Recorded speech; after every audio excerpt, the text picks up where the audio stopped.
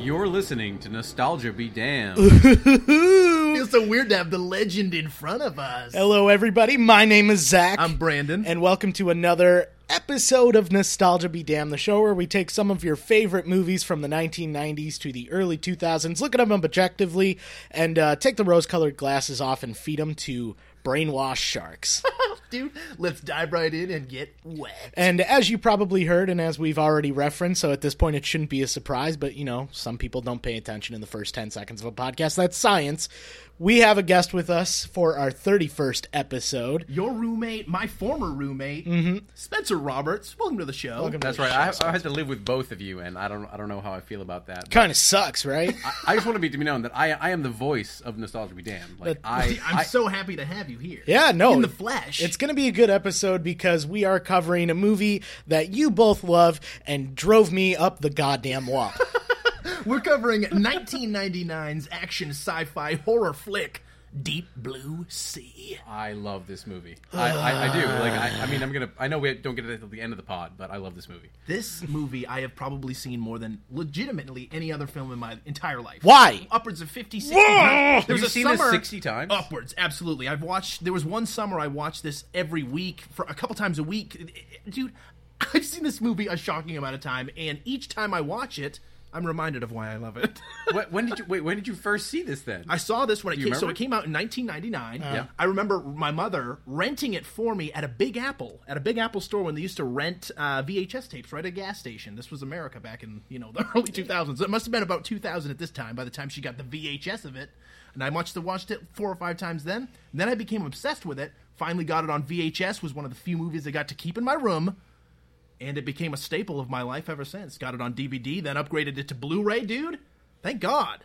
Wow. So this isn't a movie where, like, we haven't seen it in years and, like, revisit. You've seen this last year. I watched it last year. We're in January of 2018. I probably watched it twice last year. I think I probably watched it on Thanksgiving. I watch this movie every Thanksgiving. Why do you watch this movie every Thanksgiving? So, like, I had a Thanksgiving one year, and like I walked into a bedroom, and there was a TV on, and this movie was playing, and I watched it. And then the next year, I went back to Thanksgiving, and it was playing again. There's some network out there that decided this is a Thanksgiving movie, and I've just gone with it. And I watch this movie for Thanksgiving every year. It could have been like a TNT or a USA. FX, or a sci-fi. FX does sci-fi. have the... Well, dude, speaking of we'll sci-fi... We'll get into that, yeah. Yeah, sci-fi is actually making a sequel to this movie, which is crazy because it's a time I never thought would come. And as usual, I've never seen this movie because... It's just, why would I have seen this movie? Shut up, all right? I had to watch Rookie of the Year, and what was the other one I watched? Goofy Movie. A Goofy Movie, and The Page Master. We've seen so many movies.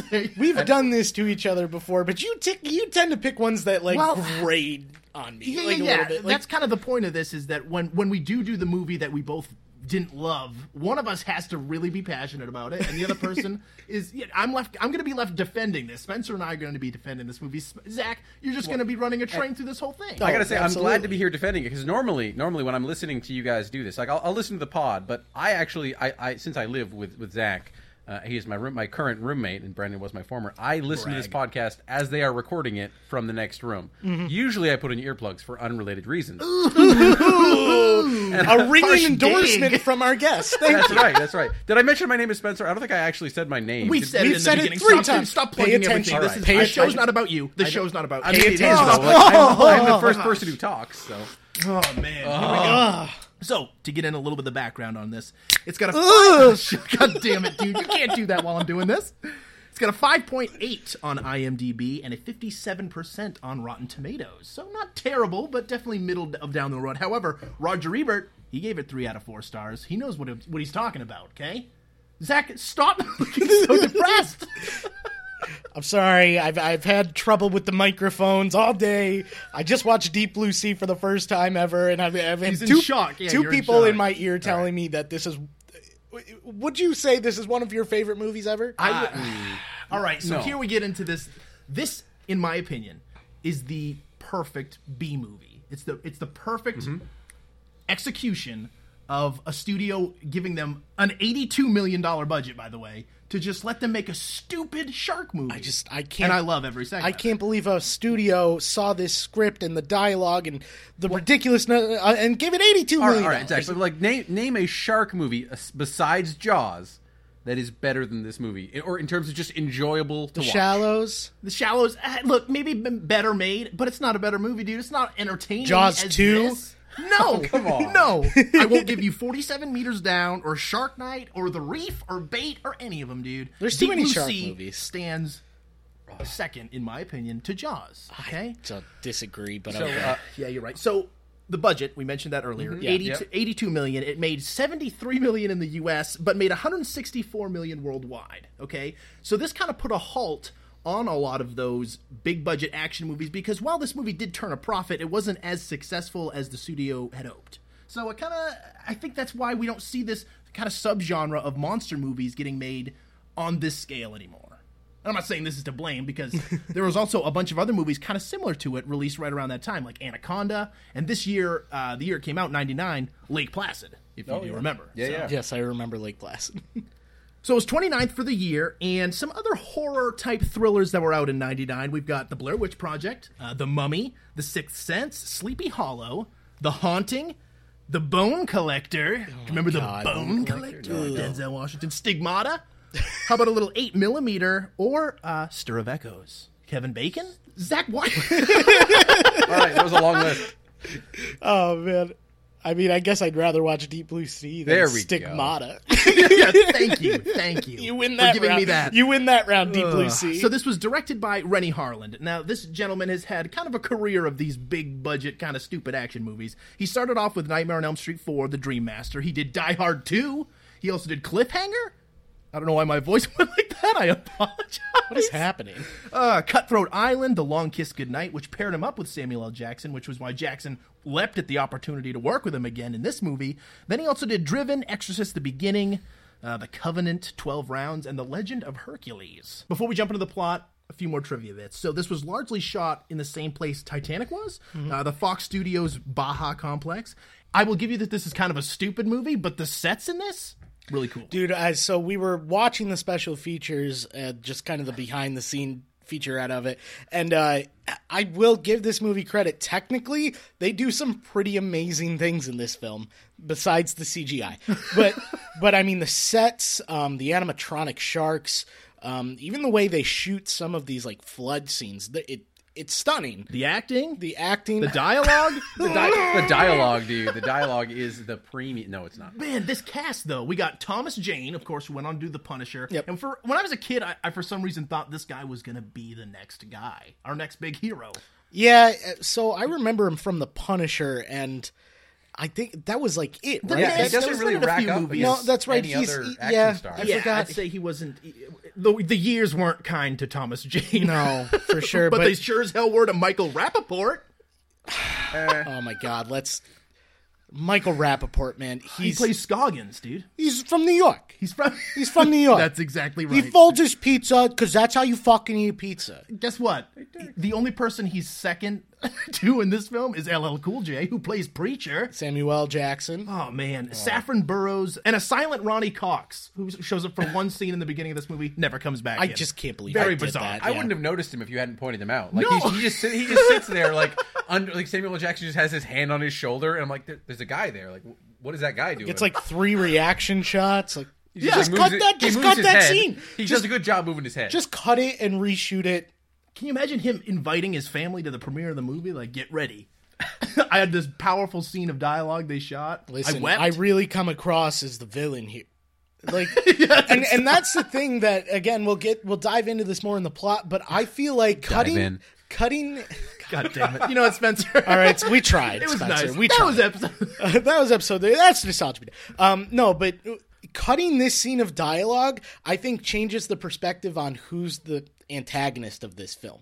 Sure. I'm sure there were. I don't know what lines he had that were cut, but I feel like it changes the dynamic of who was good and who was bad in this film moving forward. Well, maybe, but like, what was his role? He was just the dude that paid them. I right? think he's the executive of this, company or well, whatever. he's Not the the one one, like, who's he's the doing one shit to that's sharks. he's the one that's pushing results, who's making them do things that are probably questionable because he's like, we're spending a ton of money and seeing no results. That pushes them to do more illegal things, which, you can argue back and forth who would be the bad guy in that situation. Are the people who did the illegal things or the guy who's making them do the illegal things? But I think wholly changes at least one of these characters in the movie. Yeah, right. I think we should get into it, guys, because you want to dip your toes in. I think we should get into that deep blue sea, which is how the title comes on the screen. By the way, I love the way it slowly comes on. Deep blue.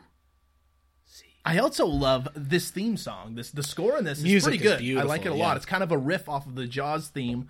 We kind of updated, and you'll notice quite a bit of Jaws homages and references because the director, claims in the behind the scenes and whatnot, he really wanted to kind of one up Steven Spielberg with this movie because his whole thing was.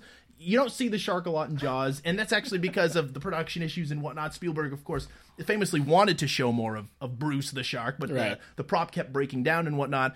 And so the masterful filmmaking, the movie is a classic because you don't see it, and the suspense that it builds and whatnot, and what your imagination, and he takes it completely the opposite direction. But how much shark can we show? Show that fucking shark! Now, he does make a lot of homages to Jaws, but he does also make great lengths to tell you that it's not Jaws. That's right. This isn't your dad's shark movie. Yeah, I mean, the first scene reminds you of Jaws. We want to dive when we get... So even their use of sharks, too, like Mako sharks instead of a great white. Yeah. Like, that's a clear, because great whites are the ones you need to be scared of. Oh, Mako sharks don't grow to the size that they purport in this film. Yeah, exactly. Unless you help them.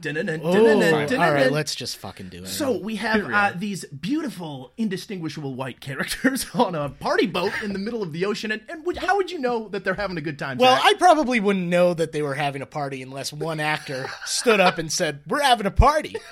I don't even think the actors said these lines. I think they just took these from some kind of stock archive because that's all they said. You're beautiful, but it's not like I don't understand. What was that? Line. Yeah, exactly. We're having a party. We're having a party, man. It's pretty great. So some wine on a very extravagant boat out in the middle of nowhere. It's in the ocean. We get some tense music going on, and there's this boombox playing with a teddy bear on top. It tips off into the water, kind of giving you a sense of foreboding danger. Ooh. But in case you didn't know, am I supposed to be worried? A shark is on its way. A wine bottle tips over, and are we led to believe that this is supposed to trick the shark? Right, this triggers he's underwater. The shark. Yeah, that looks like blood. Isn't the second shot in this movie like shark vision? Oh, yeah. Let's talk about shark vision. It's basically like a circle in the center where everything's in focus, and then everything's kind of blurry on the side. It's like Spidey senses, but for sharks. Yeah. So they're attacking this boat. Yeah, it starts hammering underneath, and I kind of dig the way this opens. It's really stupid, but I like the effect of the shark breaking through the floorboards there. It's kind of cool. No, it looks good. Yeah. And let's dive into this. Whenever they use whenever they use the practical effects, the mechanical shark or whatnot, it's pretty awesome. I like it a lot. There are some beautiful shots in this and like I said this in Jurassic Park 3, I'll say it again. I will always take the animatronics over the CGI. Yeah, even if it does make it a little less, even if you can tell that it's a mechanical shark, I think it still looks better cleaned up with CGI than a full CGI thing, especially back then during this movie. Yeah. So the shark breaks through, everyone falls in the water, and then I've never understood this even as a kid. The shark was just under the boat, yet when they look up, the shark is now 50 feet away. Fast shark, dude. I don't know why it left. What's it even doing? Yeah, why'd it leave? Crazy anyway, shark, man. It's racing towards them. It's a race against time to get back on the boat. But luckily, they're saved by, what did you say during this? Shark Hunter Ex Machina? Yeah. Yeah, he just appears out of nowhere, man. Thomas Jane as Carter Blake. Carter Blake, dude. I was thinking about this, though. I was wondering, how, is he just spying on these dudes? But then I thought about it. No. So these sharks are test subjects, right? Yeah. They gotta have them tagged. They knew. Right? They knew the shark escaped. They knew the shark escaped. And yes, I did make that connection too. But they have no. He's in a boat, a big boat the size of that same yacht. With lights on it, with lights all over the place. They don't see him coming. I get that they were about to make sex. Oh yeah, they were. But they wanted. Time. Sex was about to be party, made. Man. They were having a party. No, but if he has this shark tagged and he's tracking it, and he comes upon these people right before they get eaten, and he saves them, that's great and all. But I would like to point out that if these sharks are tagged, that never comes up at all in the rest of the movie, and that would help them in a lot of situations if they knew where the fuck the sharks were. I think this is a smart movie that makes you make assumptions. Well, no, guys, I think you guys are being foolish. This is a regular Mako shark that they have there. Maybe they're just tagging the feed and not the Gen 1 or 2s, dude. Maybe they don't have tags in the Gen 1 dude, 2s. What are you talking about? We'll get Gen into 1s? it, but we failed to mention the Punisher fucking harpoons this shark. It's pretty awesome. Twice. 2 harpoons, and he's just standing there silent, watching them. Looking handsome. Oh, yeah, he's got some blonde, curly locks there, tan skin. I disagree with the idea that he should have had curly hair. It looks ridiculous. And now we cut to...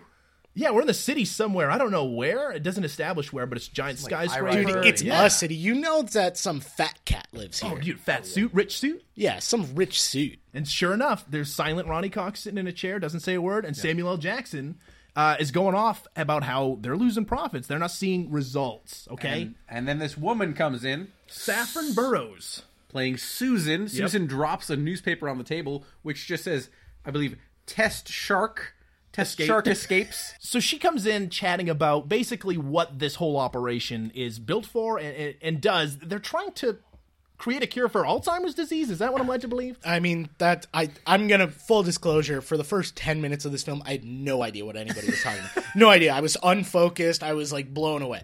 But yes. A dum-dum. And this is for smart, intelligent people like us. That's Spencer, why don't you drop it on him? Yeah. What are they chatting about? Yeah, so Alzheimer's. They're trying to find the cure for Alzheimer's. The first half hour of this movie hammers that home, Zach. I don't know where you were. I want the audience to know that I was well aware of what was going on.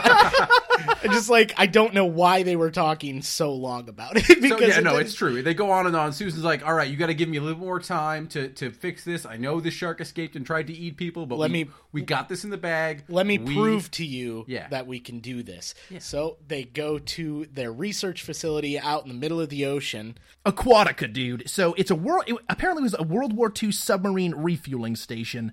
They're in this plane and they're talking about, I guess, his past with some incident that occurred in the Appalachians or the Alps, I'm sorry. Yeah, well, she thinks it's the Himalayas, and then it turns out to be the Alps. And this isn't just idle conversation. This is the writers of Deep Blue Sea here, so that's going to come back in a big way. Yeah, there's no idle chatter in this movie. It doesn't waste any time. Oh, no, they slowly build this whole, in the mountains plot point with Samuel Jackson. He's a survivor, and we don't know how or why, but he is. Yeah. Let's stay tuned. Takes him down. He plays Russell Franklin. He's a millionaire or a billionaire or something. I don't know. Does he own this company, or is he just kind of like an errand guy? I feel like he was behind the scenes of... Yeah. I think he's just some rich suit. Silent Ronnie Cox. Some rich suit. Who thinks he's a rich suit, guys? Carter Blake. Dude, so we're introduced to him. He's on, his second introduction, sorry. But he didn't talk in the first one because he's so handsome. He's so stoic and quiet and handsome and cool.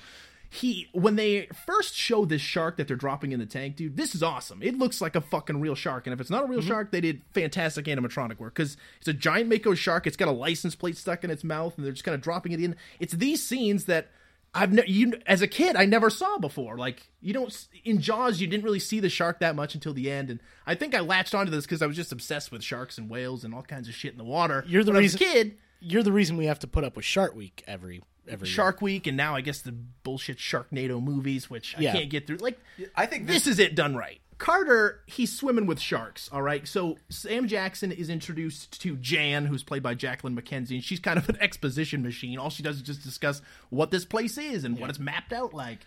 She's the only nice person in this movie. I want to put my 2 cents in. Jan, I think, is one of the best characters, just because she delivers a line later that... I might disagree with you in terms of best. One of the best. Well, there's only 5 of them. It's true, and we'll get to how many of them die, but Well, she introduces us to a world of gliding monsters.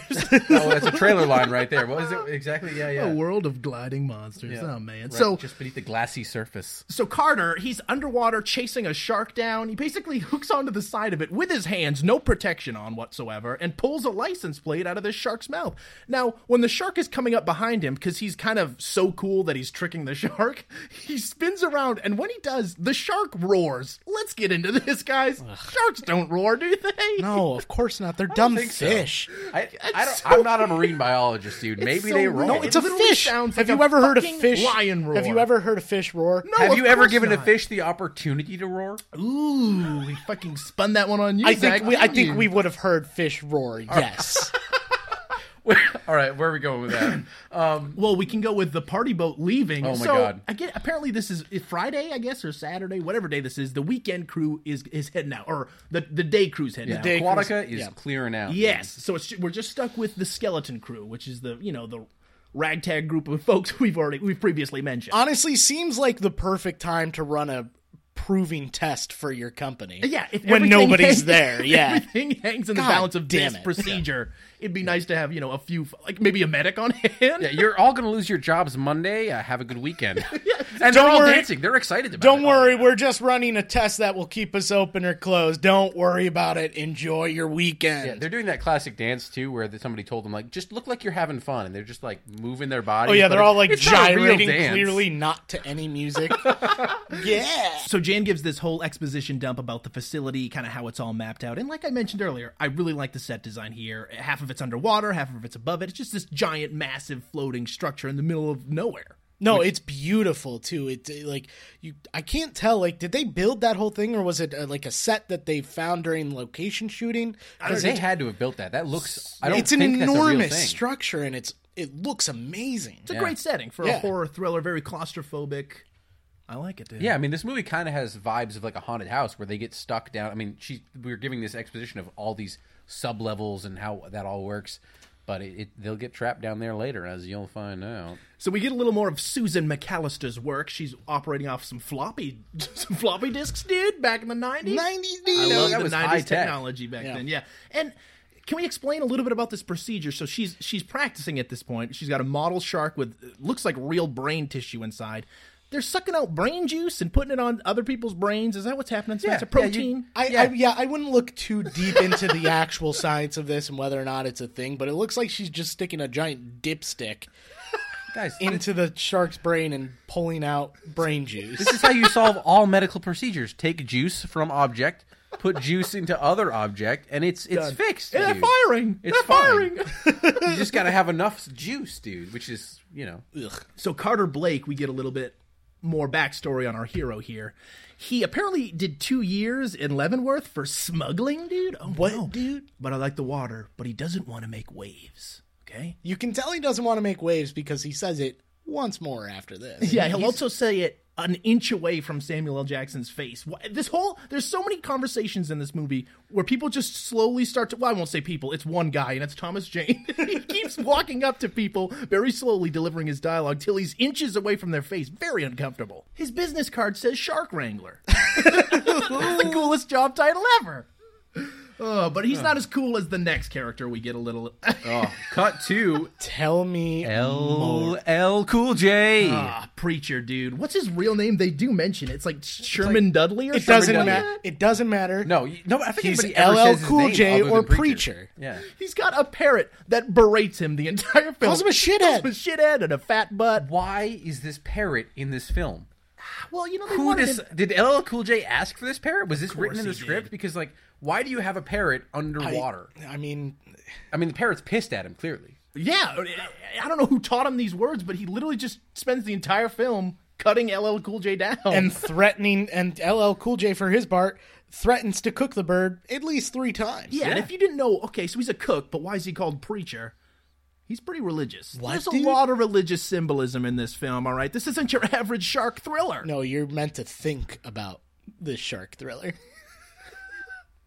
All right, so while LL Cool J is talking with his parrot and making food, which is probably filled with parrot shit. Feeding time. It's feeding time for the sharks up top, so Carter brings up a tiger shark and feeds it to the Gen 1 sharks. Yeah, so there are 3... sharks, three tested sharks anyway, the ones that have been meddled with here. Alzheimer's sharks for Alzheimer's. Yes. Sharks for Alzheimer's. There are 2 Gen 1s and 1 Gen 2. That's the mama, and she's the biggin. But she's got 2 boys, I guess. and they're kind of, I think they say they're all females, don't they? Oh, I think they are female. Yeah. So the shark gets fucking ripped apart so quickly, and I love the sound design here because it literally just sounds like scissors cutting up paper. It's like so stupid. But yeah, cannibal sharks were introduced to. Pretty sweet. But what we don't know above the surface here is that it's Susan's birthday. Oh my God! Birthday bash, bro. Yeah, they are.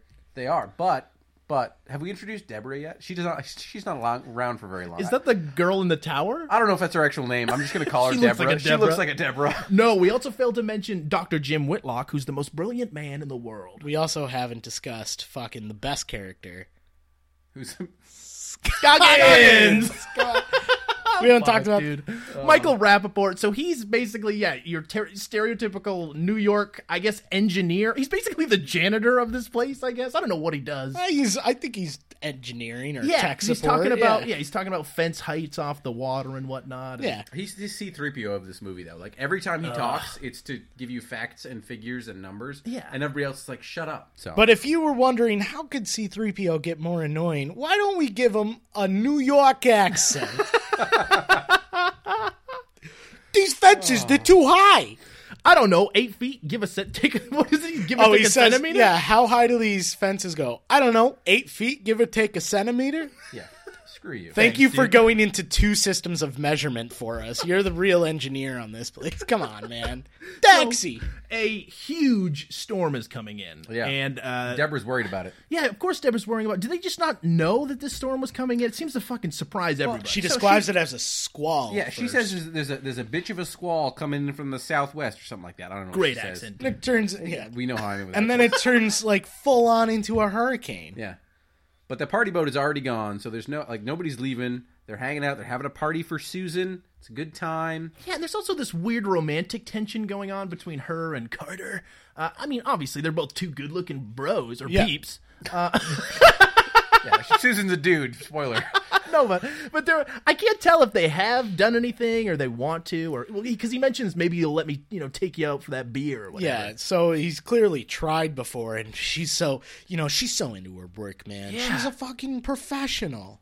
Have we mentioned she has a British accent? Oh, she does, dude. She does. Why is that important? The weird part is that I can't tell if she's the hero or the villain of this movie. Exactly. Carter begins to prep the sharks, I guess, for procedure. He's got to go out there and trank one of them, but it goes wrong. Okay, so he's out on the water walk or whatever the hell the thing is called in this little kind of protected cage chamber area type thing. And as he goes to shoot the sharks, both of them try to attack the cage. They recognize the gun and back away, which surprises the hell out of everyone, including Jan, who says, "Sharks can't swim backwards." I don't know if sharks... I don't know either, dude. Don't know enough about sharks. Guys, don't put this on me. You're going to have to be the resident shark expert, dude. No! We'll get an answer on that. So the sharks start... they attack him and they back off when they see the gun, but then they start taking out all of the security cameras. This is when this movie really starts to lose me, man. No, this is when you start to believe, hang on a second, these sharks aren't your average fishes, dude. Yeah, they're smart sharks. Samuel Jackson is worried. He's looking, he's like, did that shark just recognize the gun? Is he taking out the security cameras? What's going on? So, I've never understood this part, but anyway, Carter winds up tricking the shark, shoots him with a dart or whatever, and the shark falls asleep. How does he get the shark onto this platform that raises it up into their little facility, their little research center? Listen, man, runtime was getting a little long. They had to take creative licenses. They put the shark in the facility. Carter's job title is Shark Wrangler. If true. he can't wrangle a shark onto a platform, what the fuck are they paying him for? Exactly. No, you're right. So, like you mentioned earlier, they get this, which is kind of cool. It's this gigantic animatronic shark. And I like the way this looks. It's pretty realistic looking for the most part anyway. Mm-hmm. And yeah, she takes that giant-ass dipstick and she shoves it into... I love the way the machine that latches onto this shark is making all these sci-fi airlock noises. He's like, no, what? And yeah, I don't know. It involves lasers and a dipstick, and she somehow gets some literal brown just brain juice. I guess they're harvesting protein, and she goes to squirt it on this Alzheimer patient's brain, and then they're waiting for some sort of electrical... So you can tell that the brain starts to function again? Yeah, there's a little piece of brain on like a petri dish that they have from like some Alzheimer's patient. They're like, let's squirt some shark juice on that, dude. And it starts like, lighting up like a Christmas tree. And like, it's working! And Samuel Jackson's like, you did it! 6.5 seconds. Just as everything seems like a success, dude, Dr. Jim Whitlock goes to smoke a cigarette and he's leaning down chatting with the shark like, good job, buddy. The shark fucking wakes up and tears his goddamn arm off. Pretty sweet, dude. All in slow-mo, pretty graphic, fucking sweet. Dude, reminds me of Pennywise from It. Spoilers. He fucking Georgie's this guy. It's pretty awesome, though. And I love this scene as a kid. It's all in slow-mo and everyone turns around like, no! Yeah, you mentioned this scene is in slow-mo. A lot of scenes of this movie are just randomly in slow motion. Not like full-on slow motion, but just like a Can you imagine the runtime if they had taken out all the slow motion in this? It might have been a little... Page Master Law. It'd have been a Page Master Law. So they call in the Coast Guard medics or whatnot. The storm is raging outside. Fucking waves crashing. There's tsunami practically happening outside. They get... I love this. So they're attaching Jim on this... what is it? A gurney, essentially? Yeah, like an emergency rescue rope or something. And because it's pouring out, they can't lower the helicopter because the storm's too serious. Mm-hmm. So they're just attempting to basically pull him up using this winch and a fucking metal cable, I guess. They pull him up. He gets halfway up before the thing catches fire and essentially stalls and stops and breaks the winch there. And he's stuck suspended, just kind of lifting his hand out like, please save me or whatnot.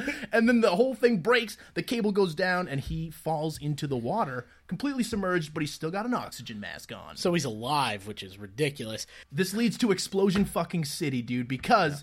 While we were watching the movie, we asked Zach, what do you think's going to happen right now? And what did you say? Something like... I said probably something stupid like the shark's going to get a hold of the helicopter and drag it down. Pretty much, dude. Yeah. He doesn't leap out of the ground or anything, or the water, but he does grab Jim, and he just starts swimming. It pulls the helicopter into the facility, setting off 50 fucking explosions. Yeah, this crazy. Coast Guard rescue helicopter had to have been carrying a nuke. It was ridiculous. The whole thing goes up in enormous fashion. Cool practical effects and a couple shots. Love the explosions. It occurs to me now that when we were watching the movie, we didn't count the first death till later. I think Deborah and both of those pilots died. We thought there was an alien death later. So yeah, I don't know how far we are. I was thinking main cast. Yeah, for I'm sure. just glad Deborah's dead because she didn't do anything.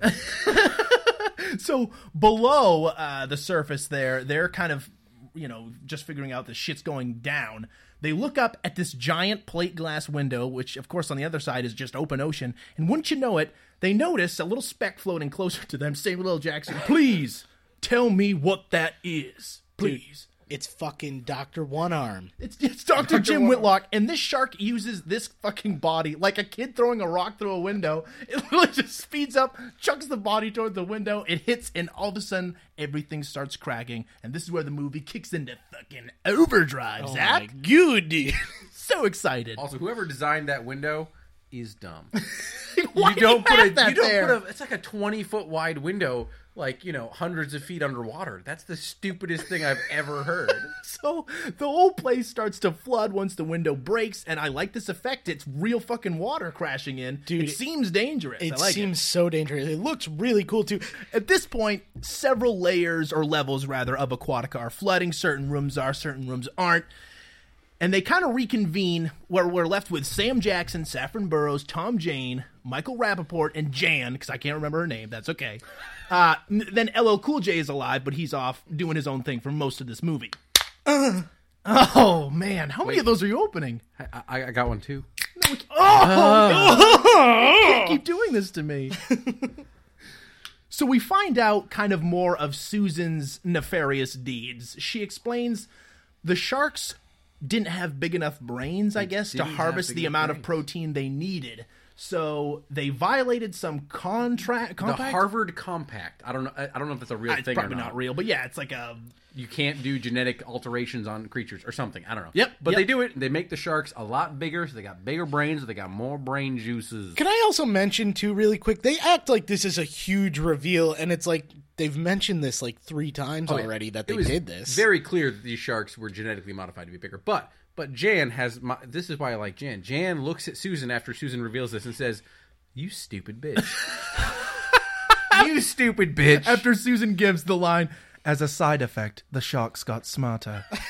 You stupid bitch. You stupid bitch. So everyone's kind of bickering back and forth, and Samuel L. Jackson asks the riddle that will carry this movie to its conclusion. What does an 8,000-pound mako shark with a brain the size of a flathead V8 engine and no natural predators think about? We'll find out later that might be freedom. Wait, that was a callback? And the Deep Blue Sea. They called back? I didn't even remember that line. That's the answer to the riddle. Are you kidding me? Yeah. I don't even remember him saying that line. Cut to our favorite character. Right, he's our favorite character. LL Cool J, Preacher. Can we agree that Preacher's the best character? Preacher is the best character, but he's probably number one just ahead of Scroggs. Scroggs. He's the best, man. Fucking Michael Rabbit. Well, LL Cool J has a lot of time to himself to kind of like, get his character. Oh, they just made LL Cool J just like talk in front of camera. Like, I don't know, LL. What did they refer to him on set as? Lawrence. Lawrence. All right, Lawrence. Just, talk to your bird. Yeah. There's so much. Bird, where are you, Bird? I love you, Bird.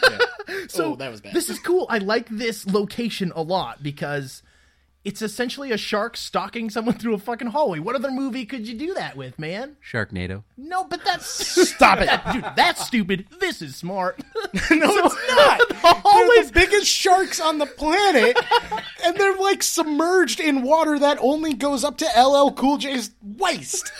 It's true. You can't hide these sharks here. This shark is stalking LL Cool J, and you don't see its fin, but like the water is only like 3 feet deep top. Yeah. And this shark is supposed to be huge. It is, dude. And this is where we get the heart-wrenching scene of the bird's demise, who, by the way, it's just called Bird. It's just named Bird. No, it's just Bird. So the shark kind of corners him into the kitchen, at which point the bird, he finally finds it. And I like this. The shark, leaps out of the water, eats the bird, and LL Cool J goes in and is chased into his own goddamn oven. I hope he references the Bible in a hard situation like this. He sure does. Yeah! But he winds up hacking his way up to the top layer of the oven at some point. Oh, but you guys missed. Why is he hacking out of the oven? Oh. Because the shark turned on the oven. Shark turned on the gas oven. Look, guys, this is a smartly written film. Obviously, the shark doesn't know what the oven is, and he doesn't purposefully turn the oven on, but in the thrashing... Yeah, the oven gets turned on. It's a very symbolic scene, because aren't we all just trapped in a submerged oven with the shark right outside and the oven turned on? Isn't that just life? That's an allegory for life. Yes, the stresses of life. So he leaps over the shark and then delivers one of the best lines of the movie as he lights a lighter, which I don't understand. How is the gas... I guess if he opens the oven, a little bit of gas would get out, right? It doesn't make any sense. But this apparently filled the whole fucking room with gas because he throws his lighter as he's like, "You ate my bird." Throws it, explosion. He kills one shark. One of the gens, they're down. Gen 1. 2 sharks to go. How many people do we have left? We have 1 shark down. We still have all of our castmates except for Dr. Jim Whitlock. Oh, yeah, all right. Next up is a literally legendary scene. All right, this scene goes down in the movie books as one of the best unexpected deaths in cinema history. This is the scene that this movie exists for. Yes. Admittedly did not see this coming. Of course you didn't, because you're not a fucking mind reader, bro. Because I have a basic understanding of story development. So Zach, I want you, having not seen this film before, walk us through this scene. As you saw it. So they've run into this chamber where they were going to take a submarine to escape out. The submarine's busted because of various explosions. Explosi, if you will. Yes. So they're panicking. They're trying to figure this out. And Sam Jackson, he starts doing his Sam Jackson thing. He screams at everybody, stop! Yep. And he gives a fucking And he gives this speech. fucking amazing speech about how, you weren't there when the ice fell or anything, where he talks about him getting stuck in an avalanche and reveals that he's a cannibal, that he fucking ate people, and nobody reacts. Nobody was like, you ate someone? No, they're just enthralled with this story. And he's like, so we are going to get out of here. The first thing we're going to do, I forgot what the exact line was. So we're not going to fight anymore. Oh, we're going to pull ourselves together and get out of here. Starting with... We're going to seal off this pool. Shark jumps out, fucking eats him, dude. I will admit, reaches out of the water like the hand of God, grasps Sam Jackson, and bites him the fucking half, drags him under red water. Oh my God, they killed off Sam Jackson.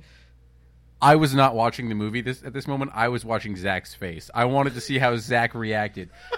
How would you describe my reaction to this scene, Spencer? Your reaction was, no, they fucking didn't. I believe that was through your exact words. No, they fucking didn't. Why would they do this. See, this is why Sam Jackson is the highest billed actor in this movie, and they're just like, nope, we're going to shoot it. Heroic scene. This is the moment. He pulls them all together. They fight the sharks. They get to the surface. Okay, and this is... he gets his head ripped off and by this a is shark. an overall problem that I have with this film, because I don't think they did that to the benefit of the story. I think they did that because people aren't going to fucking see this coming. They wanted to seem cool. Dude, it was the Scream opening. They're going to kill Drew Barrymore in the first 10 minutes of and Scream? they pretty much admit that in the behind the scenes. They're like, you never know who's going to die in this movie. Like, but that didn't benefit the story. If anything, this guy just admitted to being a cannibal. He's got a completely different line of where he should go. Like, now you got to be weary of this guy. He's fucking crazy. Oh my God, he's capable of anything. He could do so many badass things. He could kill so many sharks. No, he just gets fucking eaten after this amazing revelation about him. That's bullshit. That's bad writing. That's not good. Look, that is not bad writing. Look, this is what I'll give you. What's funny as a kid, I remember when this happened and it blew my mind. But then I was left with the realization, we have Tom Jane and Michael Rappaport left. Yeah. And Saffron Burr. Like, are you kidding me? Luckily, I keep LL Cool J. Thank God. But he's not even involved if in LL this central Cool J group of, wasn't in this group, like, if LL Cool J wasn't alive, I'd have checked out of this movie entirely, because I don't care about any of these other stupid characters. Why should I? You don't care about Scoggins? No, all right, I'm making jokes about him, but no, I didn't care about Scoggins.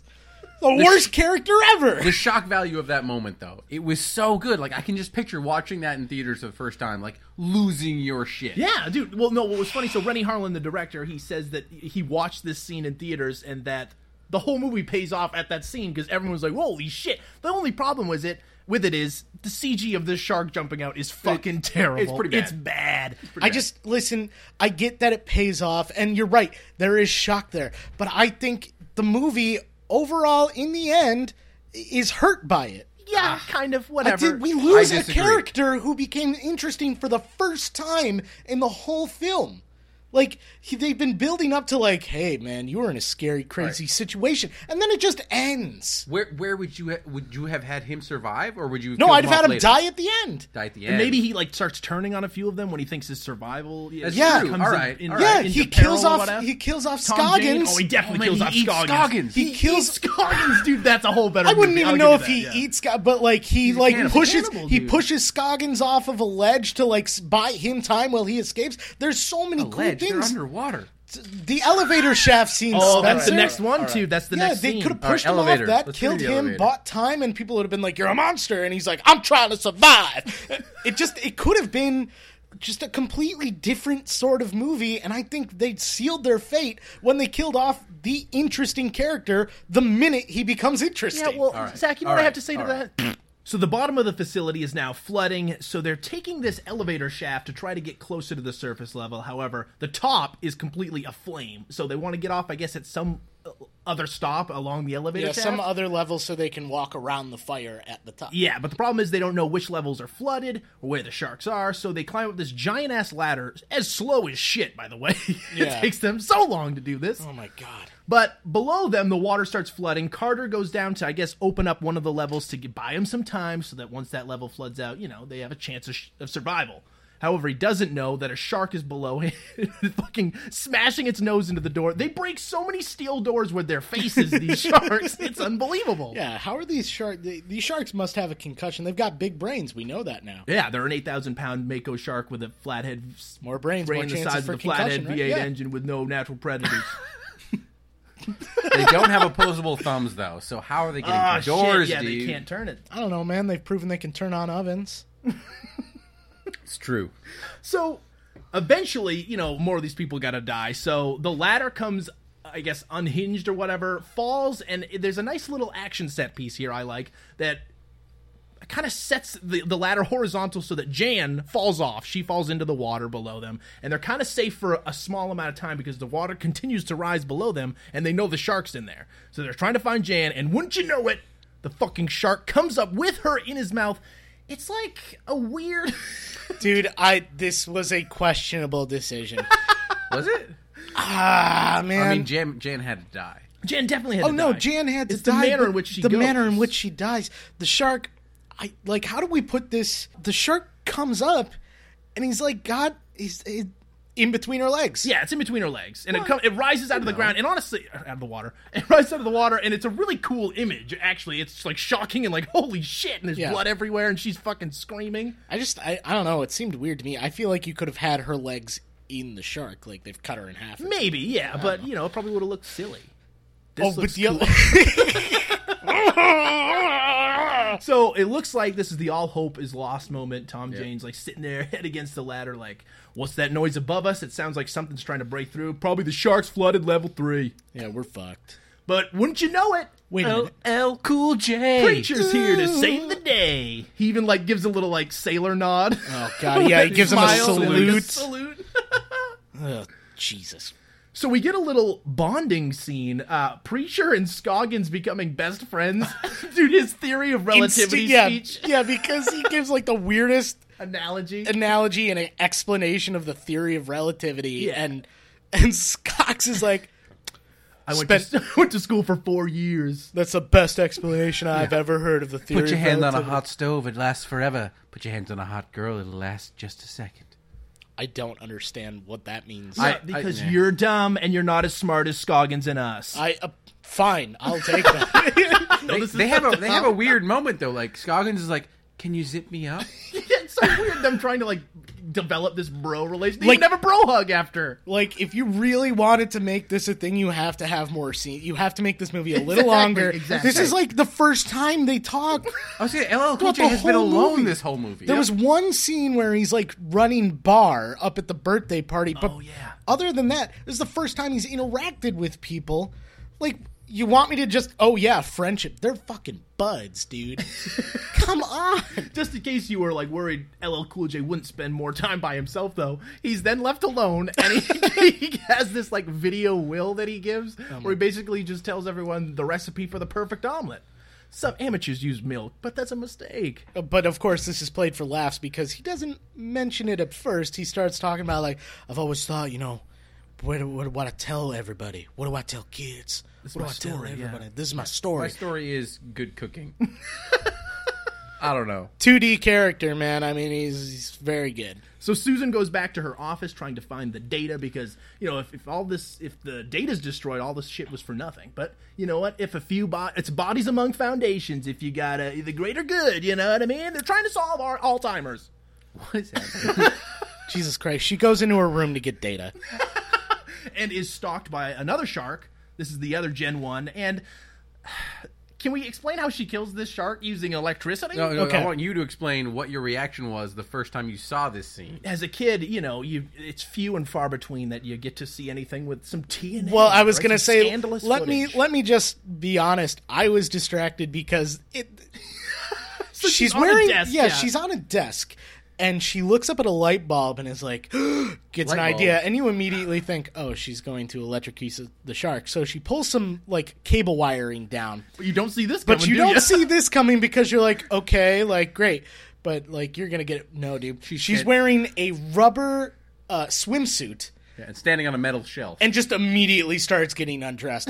It is so unnecessary. It comes out of nowhere. I remember as a kid, I was like, what the hell is happening? Oh, it's so, like, this is what makes us uncomfortable about Hollywood now, because it's like, what is this why for? did you do this? Yeah, like, it's really unnecessary. Don't stand on the rubber, you're going to die. Yeah, you got to be grounded, dude.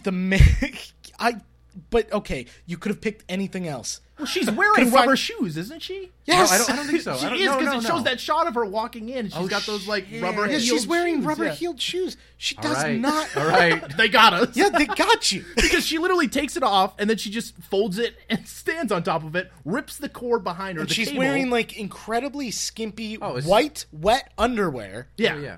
I mean, she's in a bra. She's not topless. Can you imagine? No. Underwear includes a bra, bro. Yeah, underwear includes bras. I don't know the terminology for this stuff. Dude, do you put your bra under your stuff? That makes sense. Underwear, dude. Thank you. Anyway. Get out. But yeah, it's so unnecessary and weird. Like, granted, the male in me was fine with it. But sure. But the movie viewer in me... the storyteller in me didn't buy it. No, the storyteller in me was like, they're just trying to show this woman's tits. Well, she winds up killing the shark, though. She rips the cord off, the cable, whatever, throws it at the shark, and he, electrocutes to death. Yeah, God bless Pretty it works. sweet, yeah, dude. pretty cool. So now we're down. She could have been wearing a t-shirt and like shorts underneath. That's all I'm saying. We'll move on. So we're 2 sharks down now. Yep. 1 shark left. Mm-hmm. We got, I think, 3 people left. 4 people left. Oh, shit. We still got Scoggins. Scoggins is about to die. Yeah, now. meanwhile, Scoggins and Carter go on this little underwater journey here. They're trying to flood off, open a stairwell at some point to release some pressure, unflood. some Are place. they trying to like activate like power so they can drain a section? Yeah. Guys, let's not. Yeah, They're going underwater. Yeah, so they're underwater. They wind up fiddling with some goddamn control system or whatever, and whatever they needed to do, they do it successfully because Michael Rappaport gives this stupid thumbs up, and then Thomas Jane's like, "A-okay, we're good to go," but we're not. A fucking shark comes up behind Scoggins. Scoggins! No! Grabs him, smashes him into this like electrical grid or whatever, and just rips him to shreds, rips him in half. Yeah. So much so that his body's still electrified and his foot is still twitching and shit. I admittedly said this halfway through the movie. I was like, you have to kill Scoggins. You have to kill Michael Rappaport because, like, just look at him. He's like this ginger, full beard, New York wise guy. Like, you have to kill him ridiculously. And he definitely has, like, maybe the second most ridiculous death in this movie. Oh, easily. I would like to point out that this has been 17 minutes since Samuel Jackson has died. 17 minutes, and we only have 3 people left. Yeah, it's pretty quick. This movie goes. Jan died post Sam Jackson. Yeah. Yeah, no, I'm saying, like, after Sam Jackson, we've been killing off people consistently. Oh, yes. So they realize what they've got to do is essentially flood this room. Where are they in scheme of the thing? So they're trying to get up to the surface now. They couldn't get the sub to work. They can't swim. They're thinking about swimming all the way up now from where they are, but they have to equalize the pressure to the room they're in before they can open the door, or it won't open. So they got to flood the room with water, and then they can swim out. Yeah, no, that works. But LL Cool J gives a little impromptu service here. Again, because he is a preacher, everyone stands in a circle, they're holding hands, and he delivers some amazing lines, one of which is, "I'm the meanest motherfucker in the valley. 2 sharks down, Lord. 1 demon fish to go. Can I get an amen?" And they just start screaming amen as they look up to the fucking door there, even has a cross on it. And, you get it. Religion. Was there a cross? There's a cross. It's a cross shape. In the bolts on the door is even shaped like a cross. Even see that. Oh, man. Well, that's the subtlety of Deep Blue Sea. I guess. But Carter had a plan to get them out of there safely. So he has rigged up a couple of fire extinguishers and some life preservers to distract the sharks while they make their escape to the surface. Yeah, these sharks took down our security cameras, can back up and recognize guns, but they're still fucking stupid. But they're sharks. stupid. They're stupid fish. Still, they were attracted to bubbles and movement. Exactly, motherfuckers. So they go out, and this is kind of a cool scene. It's like a race to the surface or whatnot. They got to get up there before they run out of air, and also the shark tries to kill him. So the shark does exactly what they hoped for and goes for the goddamn trick. They make it up to the surface, and this is the best part watching this with Zach. Audibly, you literally screamed out, "No!" when this happened. LL Cool J gets bit by the legs and pulled underwater. It looks like he's gone for Dude, man. I said halfway through this movie, I was like, he's too committed. Like, you can't kill him off now. He's too beloved. He's too committed. That LL Cool J had earlier in the film, he was like, "Brothers never make it out of this." Yeah. LL Cool J knows he's in a movie. Yeah, he knows he's in a movie. Exactly. No, he does. I'm convinced almost that like he was just talking to birds on set, and they were like, roll quickly. But yeah, he gets bit and dragged around, and they're all just kind of screaming. They make it to safety, Susan and Carter, just kind of watching as LL Cool J dies. But wouldn't you know it, he pulls the cross that's been around his neck the whole movie, and he just starts stabbing this shark. And I must say, this is fucking cool as you see these like aerial shots of this giant ass shark and LL Cool J just swinging across into his face. It's insane. So he eventually stabs it in the eye, and the shark's like, "Ow." Yeah. Ew, dude. That hurt. New thinking. Lets him go, and LL Cool J doesn't die. Makes it to, the safety of the crumbling structure here. Carter comes and grabs him, right? He does, and it's daytime right now. Why has no one come to help them? Yeah, this hurricane that has destroyed, made this difficult to get to, is long over, and a Coast Guard helicopter went dark. It went down. The Navy has been here for hours. Yeah, hours. Why is the Navy not here? Oh my God, a helicopter went down. Let's go. Like, it's just ridiculous. But no, it's clear as day now. It's actually very tranquil. Yeah, it's actually pretty peaceful looking. LL Cool J's lost a little blood, but he's still good to go. It's the devil, you know. That's what he tells her. In case you didn't get the religious allegory. Yeah, if you didn't know he was religious, now you do when he refers to the shark as a devil. So as Thomas Jane is watching the shark, it just keeps bashing its face into the fence. He solves the riddle that was established earlier in the film. I can't believe this was the call. I don't remember this line at all. Because that's what Emeko thinks about freedom, about the deep blue sea. Oh my God, boom! That's the name of the movie. The name of the movie, they said it, we're in. So he devises another plan to essentially harpoon it and then blow it up. He's going to fill some harpoon darts with dynamite. No, well, not dynamite. They have the flares. They have flares. Oh, that's right. Emergency flares, and they take well, they also 10 have dynamite flares. too, though. Do they? Yeah, they mentioned that they have dynamite. Oh, well, they don't have dynamite at this point because they take apart the flares for the gunpowder. And I only know this because there was a Mythbusters episode about this moment. They talk all about it. And spoiler alert, everything except for the fact that a crossbow is accurate at 100 yards is busted. Which is interesting because that's the only thing that doesn't work. Is that LL Cool J tries to use this crossbow to shoot the shark. But he doesn't do it quite yet. There's a whole thing. Yeah, no worries. So, Spencer! I'm getting ahead of ourselves, all right? I'm excited. At first, Tom Jane can't reach it because it's too far away. It's too far, I can't get her. And then Susan says, she needs bait. She needs bait. So she cuts her goddamn hand open. And jumps into the water after the shark. Yeah, she says a little line that's kind of telling. She says, you may be the smartest animal in the world, but you're still just an animal. She leaps in the water, blood pouring out of her hand, and I did the CG on the shark's face is so foolish. Yeah, I refuse to buy this scene, by the way, because this shark has been plotting this. He even mentions, he's like, she's been hurting us, like trying to get us out, like trying to raise the water level, and like doing all of this, trying to sink this submarine facility. This shark is smart enough to sink a submarine facility, but it smells food, and it's like, oh, fuck. I'm a fucking shark, fucking shark. I gotta go When you eat. think about this, though, the plan of this shark was to literally sink the facility to raise the water level so it could escape. This is fucking insanity. So it's crazy. You're a shark. So I don't buy this whole idea that, like, you know, the shark turns around, sees her, and is like, no, I gotta eat. But like, it knows that she's the one. She's She's one responsible for all of this. The pain, the suffering.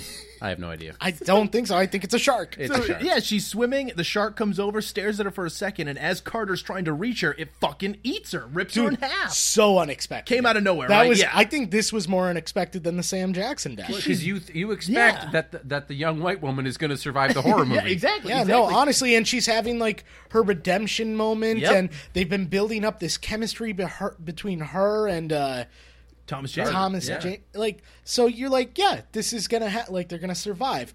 No, just straight up fucking eats her, tears her in half. It's the lamest death, by the way. It's so stupid. Like, it's so clearly CGI, and then the shark just like eats it, and it's like, okay, I'm done. Almost felt tacked on, wouldn't you say, Brandon? Well, yes. Interestingly enough, the audiences didn't test this film particularly well in the original ending, which was she lives, Thomas Jane lives, and LL Cool J died. Apparently what happened was once they saw that, Rennie Harlan decided, you know what, everyone seems to love LL Cool J, let's just fucking make him the hero of this and have him live. And so they shot a few extra scenes, reshot the ending, and then they actually took out scenes from the movie that apparently made her character more sympathetic. There was a relationship, there's actually like a deleted scene where they're like kissing her and Tom Jane, there's like a whole backstory to try to make her a likable villainess. Well, I was going to say, and this is what I was talking about earlier, not having really a driving force behind this decision to genetically engineer the sharks makes her the villain. Mm-hmm. Yeah. And I didn't care that she died. No. If anything, I was like,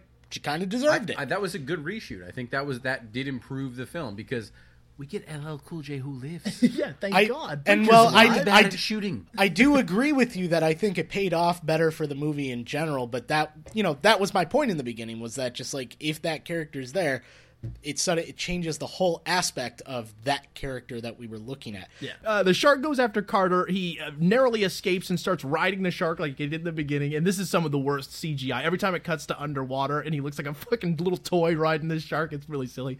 But the shark is going for this hole in the fence there. And as the shark moves underwater, luckily, Carter has enough time to tell LL Cool J to scream away. He's like, shoot it, the battery, blow it. And he goes, "This is for Scoggins, dude." What? The whole movie's for Scoggins. You should have said, "This is for my bird." Yeah, bird, dude. Bird is the one. Why did he not say bird? This is for my bird. You killed my bird. He could have said it again. Yeah, he could have said it twice, and I'd have been okay with it. But for Scoggins?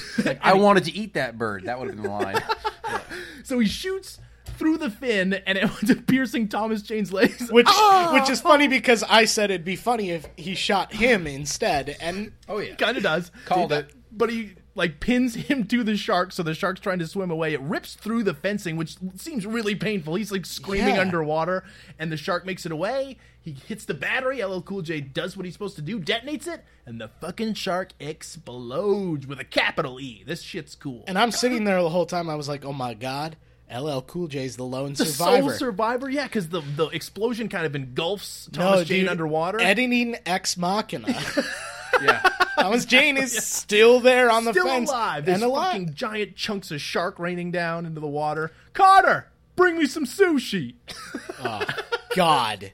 And then they swim up. It's so weird. He's like, oh, take me back to the ghetto. And as they believe, there was just one shark, right? Yeah. And he's like, we're sinking, aren't we? Yeah, there was just 3 sharks, right? Yeah.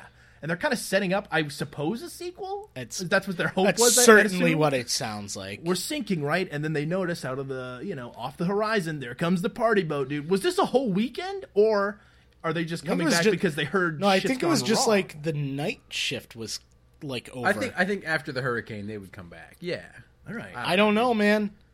There's people coming back, and they're going to be But rescued. they didn't know it was going to be a hurricane. They thought it was just going to be a squall. A squall. But as they're sitting there, take me back to the ghetto. Amen. My head is like a Sharks fan. Deepest, bluest. My head is like a Sharks fan. Deepest. Yes, the most inappropriate ending song ever. People are dead. We lost the cure to Alzheimer's. This $1 million facility has gone down. Let's bust out a little LL Cool J rap. Absolutely, yeah, dude. No, if this doesn't play this podcast out, I'm gonna hurt Zach. Don't tell me how to produce my show. So, dude, Deep Blue Sea. What are your immediate thoughts? What do you think? Well, so I'd actually like to hear from our guest Spencer first. First of all, though, you did not tell us what the Rotten Tomatoes never got to the ratings. Yes, I did. I already mentioned them, bro. It was 5.8 on IMDb and a 57% on Rotten Tomatoes. I wasn't paying attention. I wasn't paying attention. I was very upset. Yeah, 57% on Rotten Tomatoes. Well, Spencer, go ahead. After rewatching Deep Blue Sea, give us your brief review and score of Deep Blue Sea. Well, like I said, I have always enjoyed this movie. I watched it several times on Thanksgiving for no apparent reason, and watching it again this time, it still is enjoyable. Although I will admit that looking back, the things that I most enjoy about this movie is the shock value. I mean, it does do that very well, the shark value, if you will. All right, you're done. You can kick me out now. It's all right. I don't know why I was on this podcast. No. But what would you do? Was it 57 on 57% 57 on Rotten Tomatoes?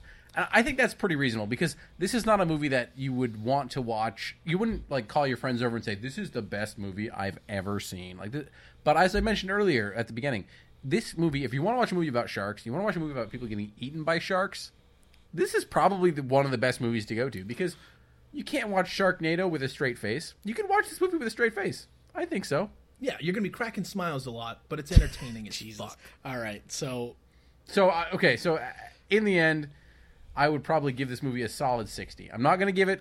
That's a 60. That's fresh. I'm going to give it that extra 3%, but I think it's a review. All right. Just barely. Brandon. Oh, I'm going to go first before you destroy this movie? Is that what we're getting at? No. All right, unless you want me to go. Yeah, I'm curious to hear what your thoughts are. Let's go with Zach first. I'm as the guest, I'm going to ask you, Zach. Yeah. Okay. All right. Ooh. Okay. Stretch it out. All right. Listen, guys. I understand what makes this movie appealing. There's a lot of appeal to it. It's, if you take it for what it is, it's a jam-packed action film about sharks. There's a lot to like about that. But if we're looking at it in terms of a film, an $86 million film, there's so many things wrong with it. I think the writing felt so chopped up. You said it didn't test well with test audiences. I can't imagine how many rewrites they did because it seems all over the place. There's a lot of build up for nothing. And like I said, I'm just going to hammer this point home. I feel like they sacrificed plot and development for shock value. And I think while those shocks do pay off, absolutely, like the Samuel L. Jackson death is awesome. It's very didn't see it coming. What's her name's death at the end? Shocking, didn't see it coming. LL Cool J surviving. Shocking, didn't see it coming. But there was a lot that was clearly sacrificed here. You build up all these characters to have some awesome payoff, and then you just kill them for zero reason. The most brilliant man in the world. I want to learn a little bit more about him. He's killed off first. He's underutilized. He's the first one to die. He is underutilized. Sam Jackson admits he eats people and dies immediately.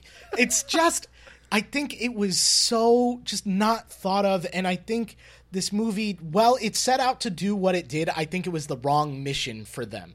Like, they wanted to shock people, they wanted to confuse you, and they wanted you to walk out being like, I didn't see anything in this coming. And that's great. They did that, but I think they sacrificed a lot in terms of what could have been a pretty good movie in terms of storytelling.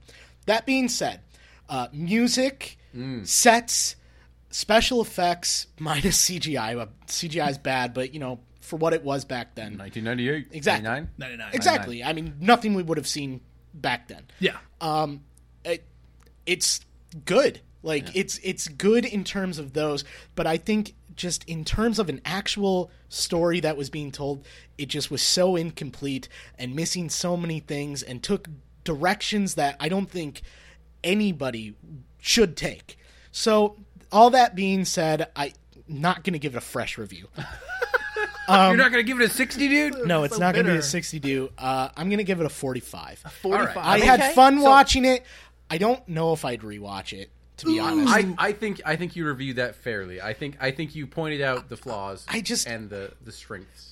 You know what? I get the appeal of it, and watching it with friends was certainly a lot of fun. If I'm sitting by myself at home and I want to watch a movie, there's no way I watch this because there's too many frustrating things about it. Like, yes, it's goofy, but there's too many things that I see in it that I'm like, I can't get over it.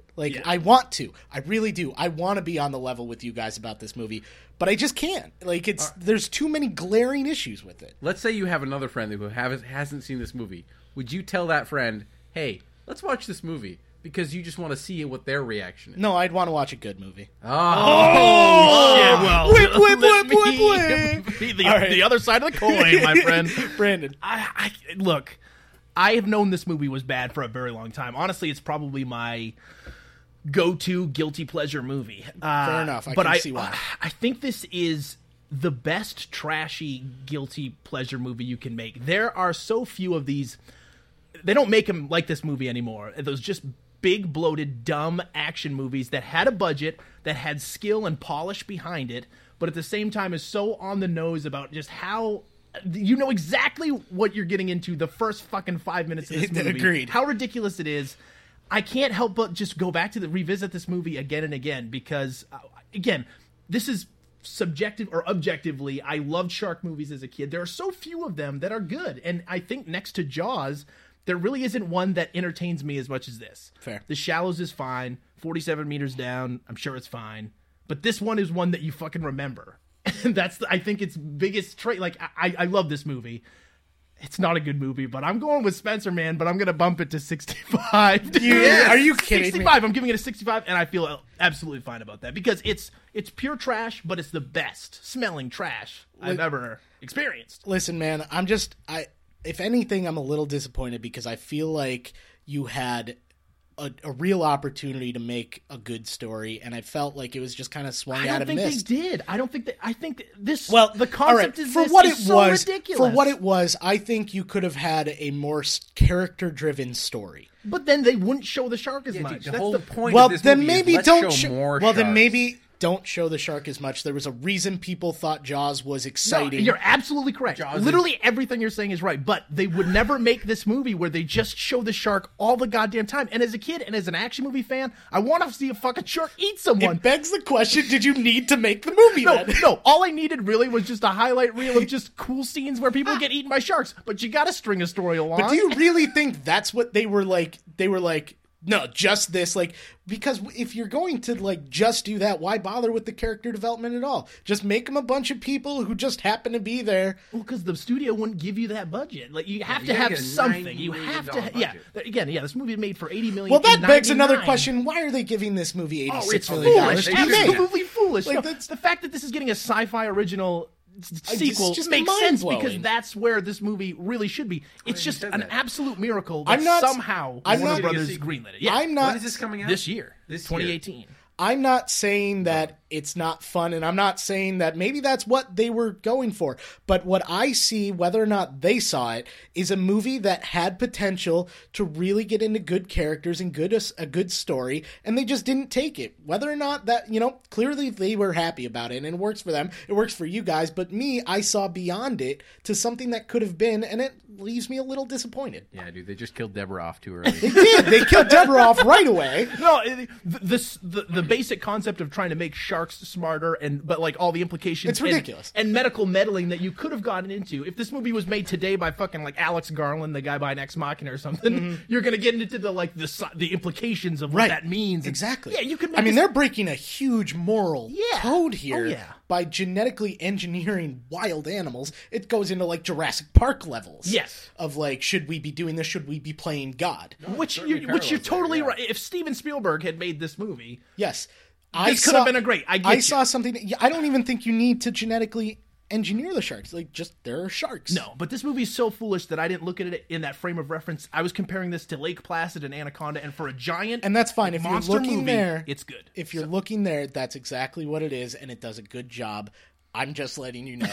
So we got. You're wrong. I saw something that didn't happen, and I kind of wish it had. So you got a 45. Was it 45, a 60, and a 65? There you have it, folks. Aggregate score 50. Dude, I'm okay with that. I'm okay with that. I'm glad we revisited this. Are you glad you at least watched it? So absolutely. I had fun, and I had fun recording this podcast. I had issues. Well, you are going to be excited for next week's episode because this is your pick. Yeah, this was my pick for February. January. Where are we? Oh my God. January. What? We're in January. We're in January. Yo. But it's going to be the last week. That's right. Of January, so almost February. I was close. We are doing, I don't know the year, but we are doing A Knight's Tale. Oh, man. Wow. Yo. I remember loving this because I like medieval sort of historical movies.